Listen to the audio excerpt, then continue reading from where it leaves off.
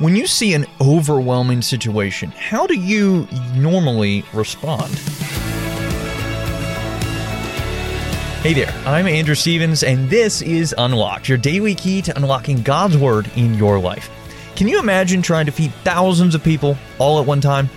That was the problem confronting Jesus' disciples, and what happened next was quite literally a story for the history books. You'll see what I mean in today's devotion, written by Cindy Lee, and called Reach Out with Faith. When a catastrophe occurs, how do you normally react? Do you want to dive right in and help, or do you find yourself standing on the sidelines? I can empathize with Jesus' disciples when they were confronted with 5,000 ravenously hungry people.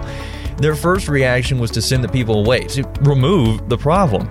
Throughout my own life, when I face tough situations, I always wanted the problem to disappear, because of this helplessness and shame used to consume me.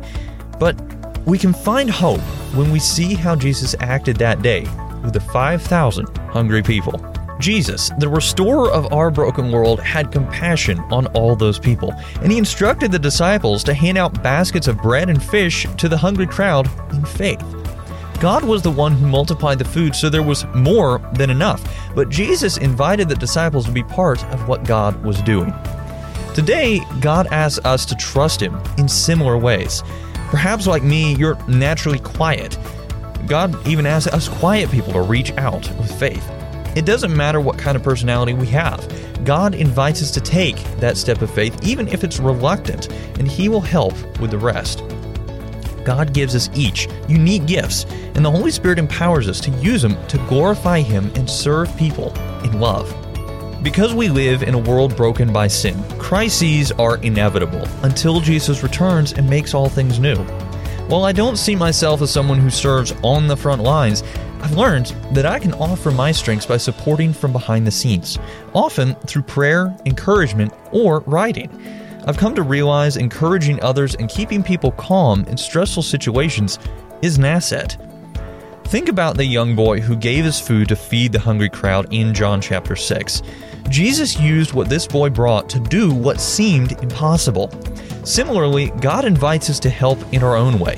When we do what God asks us, the journey may not be easy, but He guides us as we seek to offer whatever He's given us, and He uses it all for His good purposes.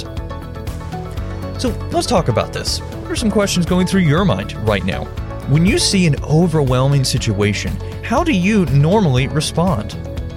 How might remembering God's invitation to join in what He's doing encourage you in the midst of stressful situations? Now, as you and I can read in Mark chapter 6, verse 37, but He answered, "You give them something to eat." Now, I'd encourage you to read Psalm 32, verse 8, Mark chapter 6, verses 30 through 44, John chapter 6, verses 1 through 14, the story of the feeding of the 5,000, as well as 1 Peter chapter 4, verses 10 through 11, to help keep God's Word alive in your life. Unlocked is a service of Keys for Kids Ministries, and it's listener-supported. Just $5 a month goes a long way to help us keep Unlocked going strong in the future. And if you'd like to join us by supporting Unlocked, you can do so by checking out unlocked.org or the Giving tab in the Unlocked app.